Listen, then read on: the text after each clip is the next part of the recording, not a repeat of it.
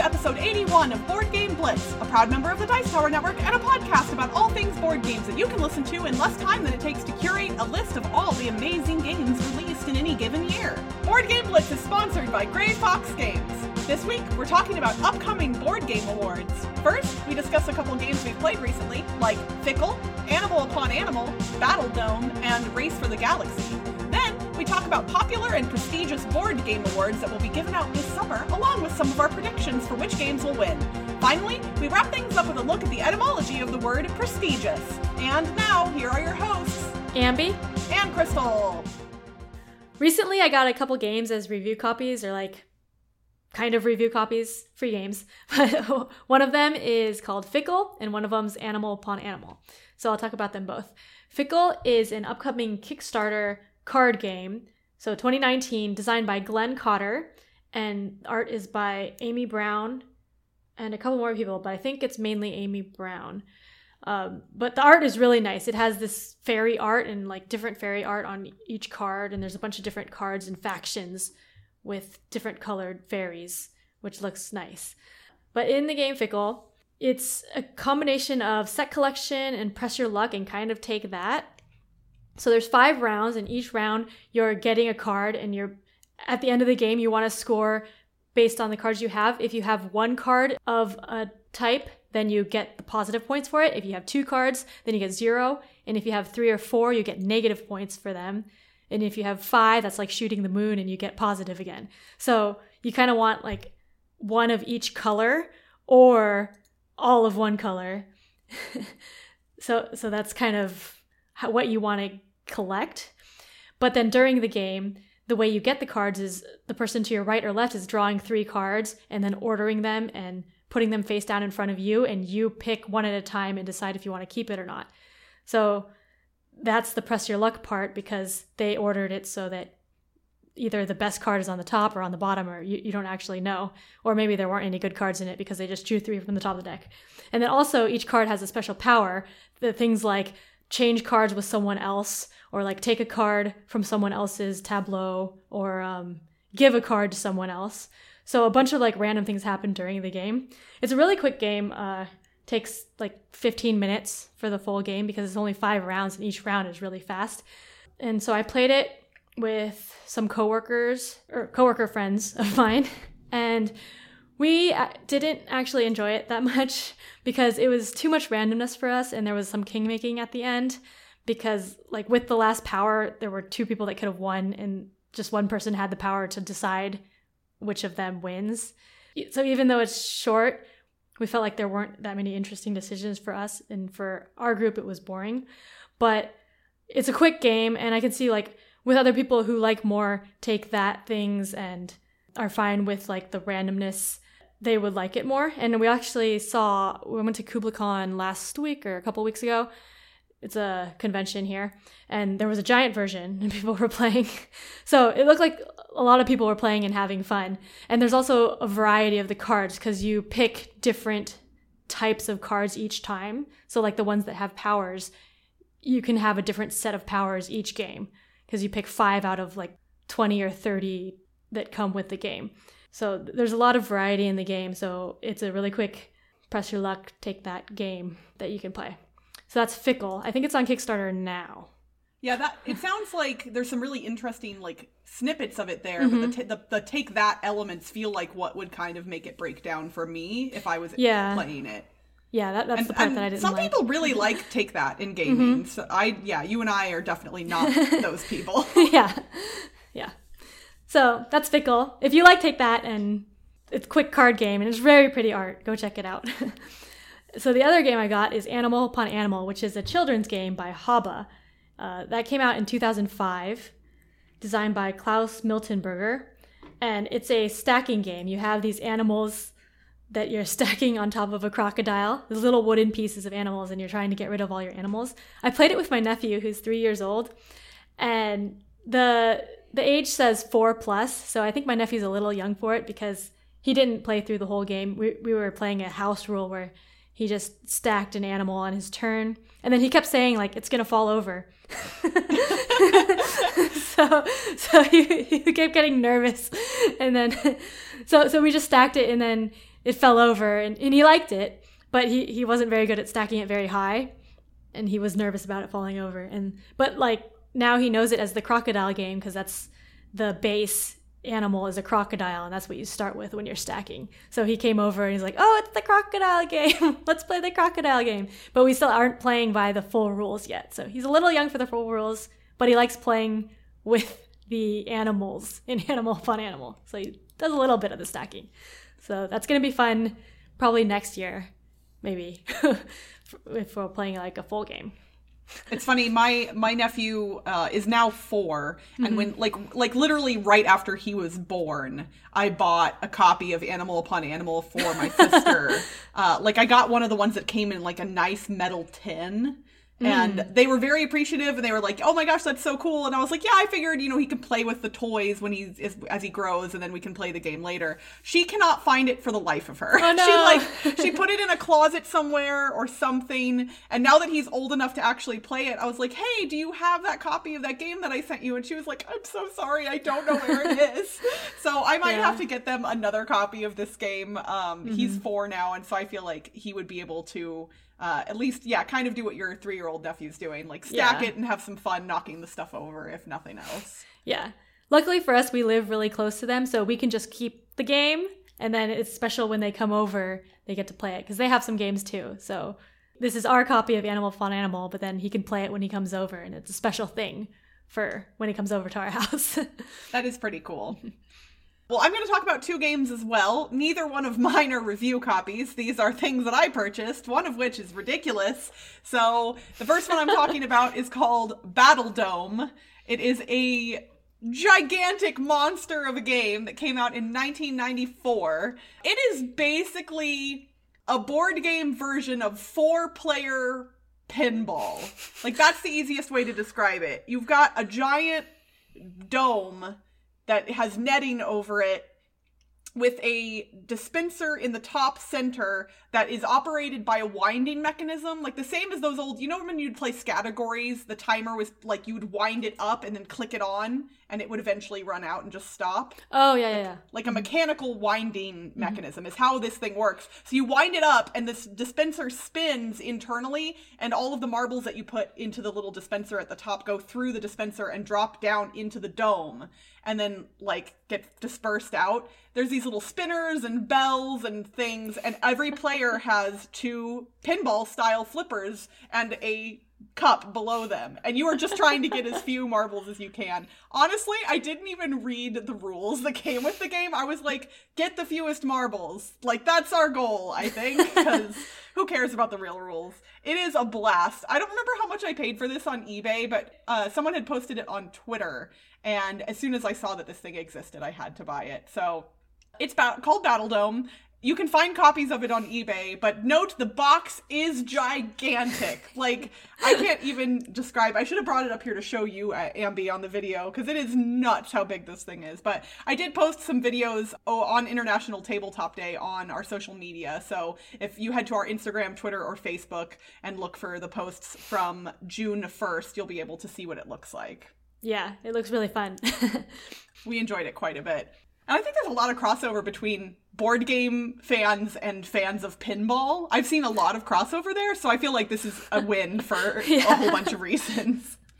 The other game I wanted to briefly mention is also an older game, but still a modern game, and that is Race for the Galaxy. Race for the Galaxy is in my top 100 games of all time, and I've mentioned it offhandedly in a couple of other episodes. This game was originally published in 2007, designed by Thomas Lehman, published by Rio Grande Games, and I actually... Wow, it's funny that it was published in 2007 because the first time I played it was in 2007. I didn't realize that it was brand new when I first played it, but a friend of mine in Kansas City owned it and taught it to me. I've always kind of loved Race for the Galaxy.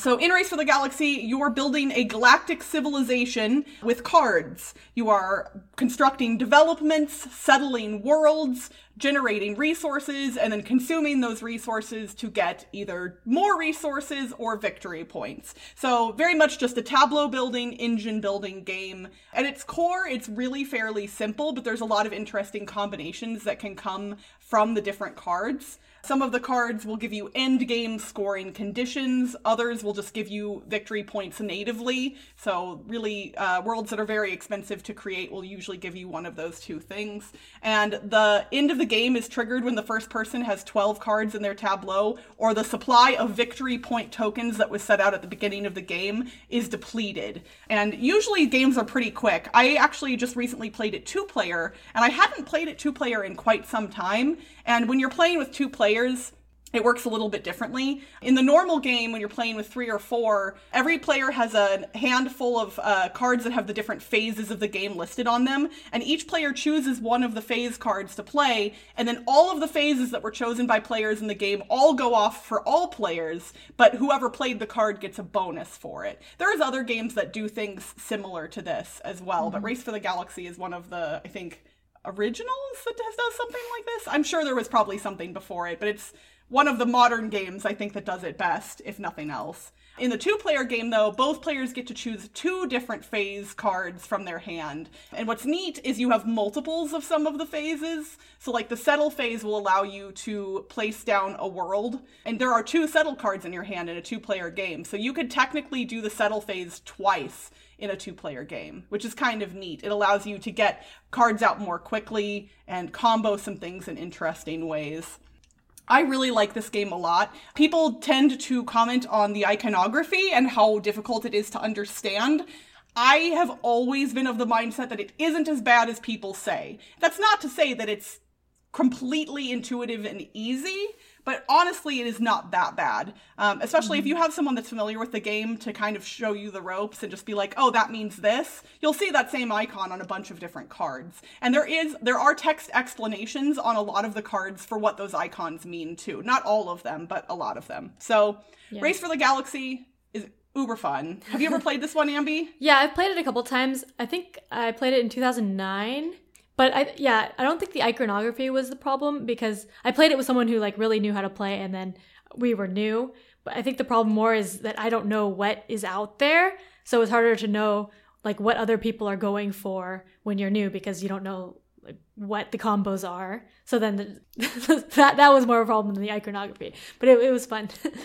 Yeah, this is definitely one of those games where someone who's played it before will have an advantage over someone who hasn't, just because of knowing that like what things exist within the scope of the game. And it's not a huge deck, so it's not that hard to pick up on that kind of stuff. And I tried to, like when I was teaching it yesterday, I kind of tried to explain some of the things that existed, like, oh, there are things that will give you a discount on that, or more resources when you do this, or end-game scoring for these types of things. And I think that's a good way to teach this kind of game, is to give people an idea of what's possible. And I tried to make it very clear that the powers that will allow you to draw more cards from the deck, one of the phases, you're drawing cards and keeping some of them, and you can use special powers to draw a ton of cards, but only keep a couple of them. So if you're looking for specific things in the deck, it allows you to kind of mull through the deck and find those things that you're looking for. But again, if you don't know what you're looking for, that's not helpful. So I really like Race for the Galaxy. It actually got a second edition printing in 2018, which apparently improved the color blindness assets of the game, which there aren't a ton of, but like there's different colors of planets, and so they did something to help with that. And they also included 5 retrofit cards that are revised from the original edition of the game, and 6 New Worlds promo homeworlds. I did not know this until I looked it up on Board Game Geek, and now I might actually try and get a hold of those newer components, because I think that that's pretty cool. Or maybe I'll just buy the new edition of the game and sell my old one. Who knows? But yeah, that is Race for the Galaxy.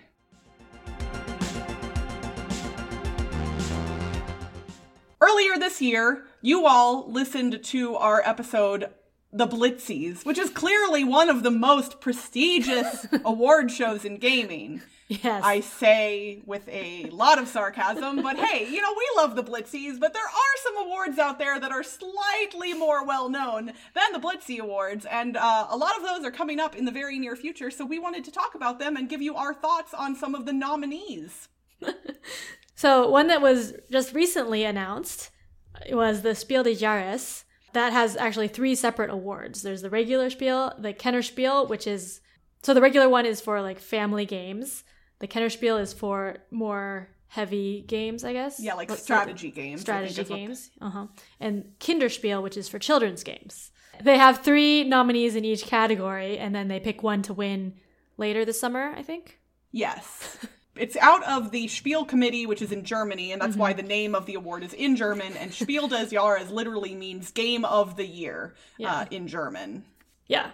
So that's why it's a big award, because it's just called Game of the Year. It's like the biggest thing. Germany is, I think, I don't think this is disputed, that Germany is the most, like, board game centric country in the world. Yeah. Like, there are more people and families and board games as a industry are booming huge in Germany and have been for so long. And I know that the US, we're trying to catch up, but we're not anywhere close to where Germany is yet. Yeah. But yeah, these are games that were printed in Germany in 2018.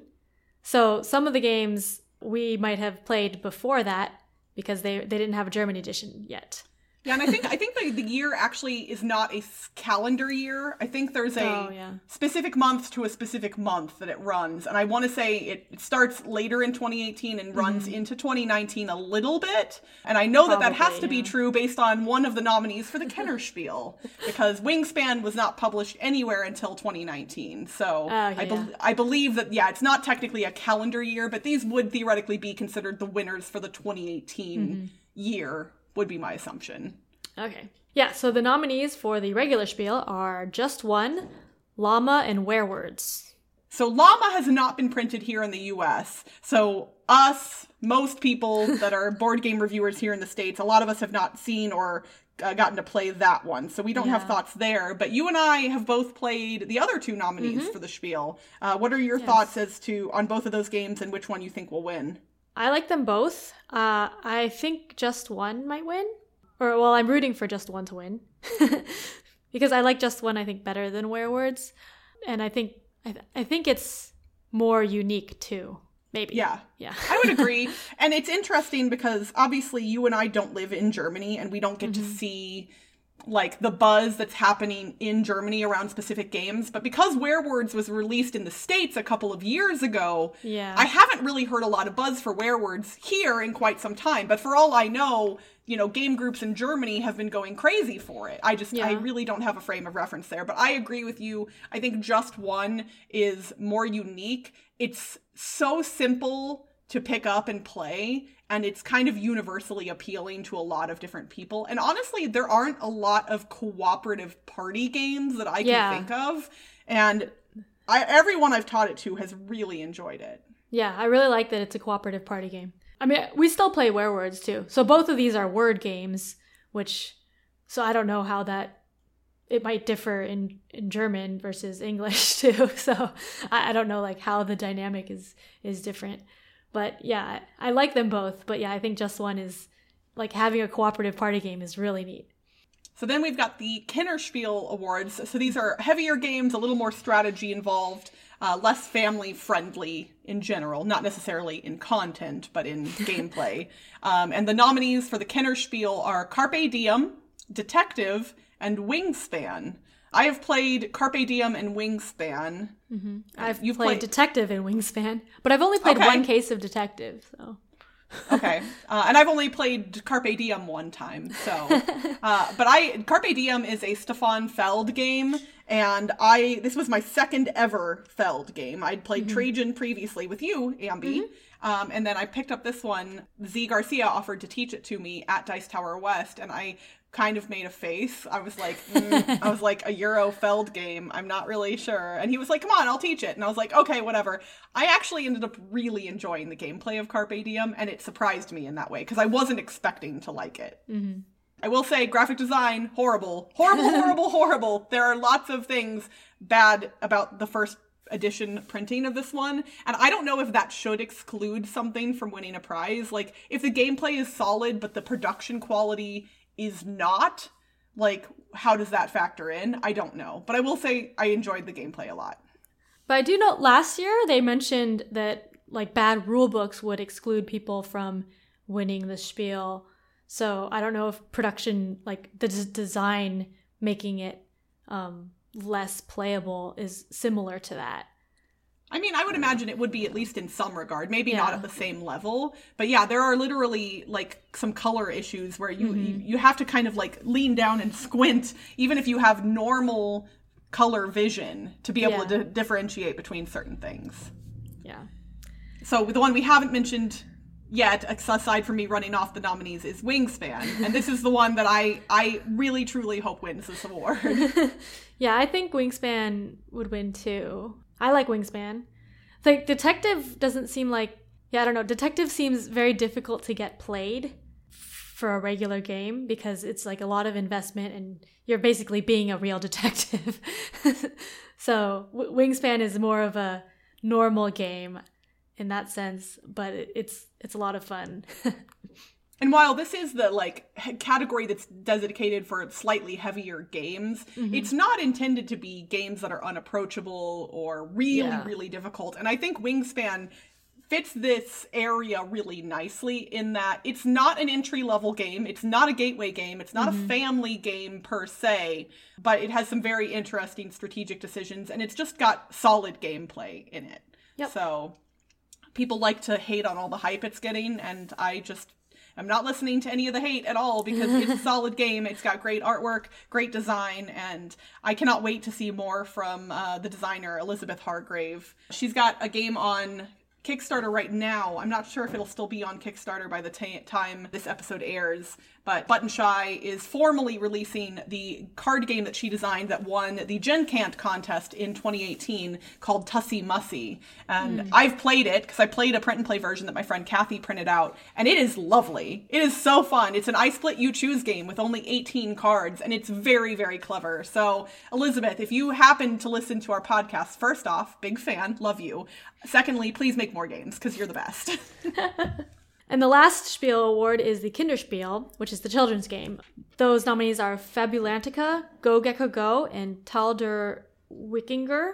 I believe they are all German and have not been published in the US yet, because I hadn't heard of any of them. But usually all of these are pretty solid children's games, and then when they do get published here, then it'll be fun to play them. Yeah, it seems like the games that get nominated in this category specifically do often end up getting brought over to the States eventually. Yeah. So who knows, maybe we'll get to try those at some point. Yeah, I'll be excited to try them with my nephew. So while the Spiel des Jahres awards are the most prestigious, there are other awards that are happening this summer as well.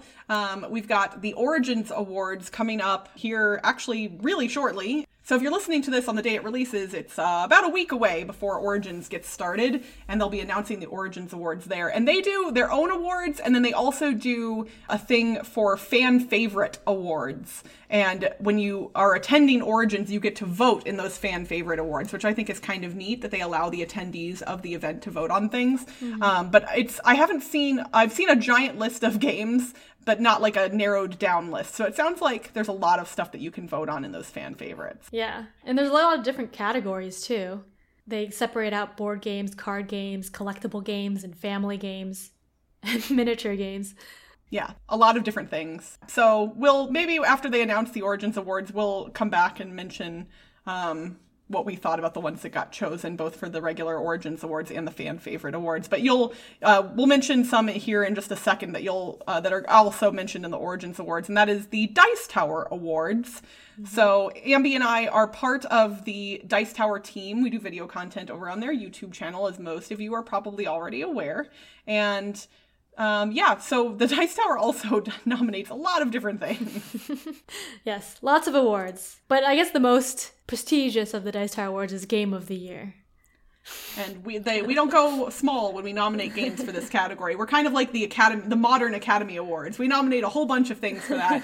Yeah. And all of the people that are involved in the Dice Tower Network get to contribute to both the nominations and then the eventual winners. And there are a lot of people that vote in these. So it's pretty neat because it's a wide variety of people. So for Game of the Year, I'll list off a few and I'll let Ambi list a few. Games that are nominated for the Dice Tower Award for Game of the Year this year include Root, Teotihuacan, Chronicles of Crime, Underwater Cities, Brass Birmingham, Western Legends, Architects of the West Kingdom, Rising Sun, Everdell, and The Mind. That is a lot of games. Yep. And I would say, let's see, between the two of us, okay, I've played Root, Chronicles of Crime, Architects of the West Kingdom, and The Mind. So I've played 4 of the, are there 10 total? Yeah, I've played 4 of the 10. I think I've played Root, Teotihuacan. I played Chronicles of Crime like a demo version before it was published. I played Underwater Cities, Brass, Birmingham, although that was just a partial play. And I've played The Mind. Okay. What was that, 6? Yeah. Although some of them are just partial plays or demos. So. I think you would like Architects of the West Kingdom. You like worker placement games, so I feel like that's one that you would enjoy quite a bit. Yeah, someone brought it to one of our game days, and then we ended up not playing it. So I almost played it once. It was funny because my husband came over to my friend's house with me for International Tabletop Day, and he and I had played it on the Dice Tower cruise, and he really liked it. So I asked my friend to bring it to Tabletop Day so we could play it together. And then I was playing Order of the Gilded Compass with some people, and he got it out and played it with other people and not me. And I was like, dang it, I wanted to play it. Wow. And I could have played it later, but we were busy with other stuff, and I was like, darn it. So I haven't gotten to play it again yet, but I'm very much wanting to. So of the ones that we've played, obviously, you know, I can't vote for Western Legends because I've never played it. I don't have a frame of reference. But of the 4 that I have played, Root has gotten a lot of hype as well, but it is really, really good and it is really solid. I would think my choice would be maybe between Root and Architects. Although Chronicles of Crime is awesome as well, so that one's hard to not say in that breath. Well, if you listen to the Blitzies, you kind of know that I said The Mind. So I would probably vote for that. But I don't think it's going to win. It's weird how these games tend to go through the hype machine, and they're like, everybody's buzzing about it, and then everybody's mad that everybody's buzzing about it, and then people like me are mad about the people who are mad about the buzz, and like it just keeps churning through the hype machine. I mean, okay, so my biggest problem, I'll just get on my soapbox for a second, is that with all of these awards, a lot of them have a category for party games, and The Mind keeps getting nominated. I don't think it should be. It is so not a party game. Like, you can play any board game at a party, theoretically. That does not make it a party game. Yeah, I guess we played 18 Mechs at a party once, so like, best party game. Party game. Yeah, no. I like The Mind a lot. I enjoy playing it quite a bit. It is not a party game. Now, as far as Game of the Year, though, that I would not necessarily be mad at.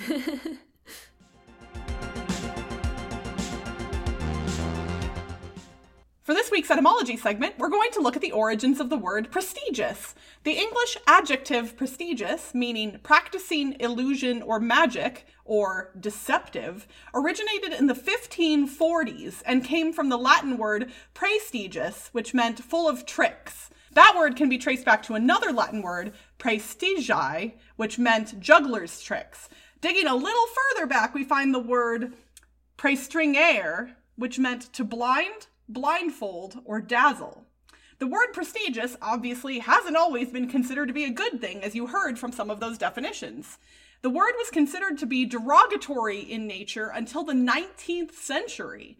The definition, having dazzling influence, is thought to have first been used in the early 20th century. So next time you're considering your vote for some prestigious awards, think back on what prestigious used to mean and maybe vote for the one that you don't like instead. And that's it for this week's Board Game Blitz. Visit our website, boardgameblitz.com, for video and blog content, as well as get links to all our social media pages. This episode was sponsored by Grey Fox Games. If you're attending Origins Game Fair this month, make sure to stop by the Grey Fox Games booth, number 907, to try out a demo of Run, Fight, or Die Reloaded. Grey Fox Games. Quality games cleverly crafted. If you're enjoying the show, you can rate and review us on your podcast provider or consider becoming a patron. For as little as $1 a month, you can unlock access to unedited episodes and our private Slack channel, which lets you chat with us and other Blitzketeers directly. Head to patreon.com/BoardGameBlitz to become a patron today. Our theme song was composed by Andrew Morrow. Technical support provided by Toby Mao. Board Game Blitz is part of the Dice Tower Network. Until next time, I wanna be the very best that no one ever was. Bye, everyone! Bye! Recently, I got a couple review copies of games. I got 2 copies. Okay, two games. Okay. Yeah, so one that was recently just announced is the Spiel des Jahres. Spiel des Jahres? How do you say it? Jahres. Jahres? Okay. Yeah, J's are Y's in German. Spiel des Jahres.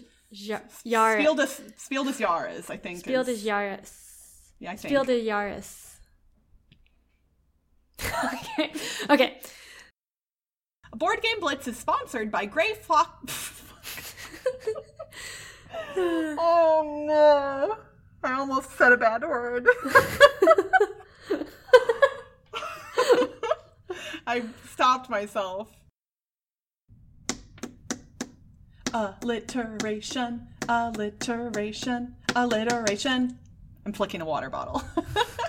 It's alliteration time, everyone! A few episodes ago, way back in episode 78, we asked you to retheme a game about being silent for a sparkly person who buys things. What game was that, Ambi? That was Shiny Shopper Shh. The game that we can never say without spelling it. Yeah. And all right, so this week we are asking you to retheme a pastoral tile laying game for cautious and methodical people who work with wood. The answer will be 3 words that all start with the same letter. Good luck, everyone.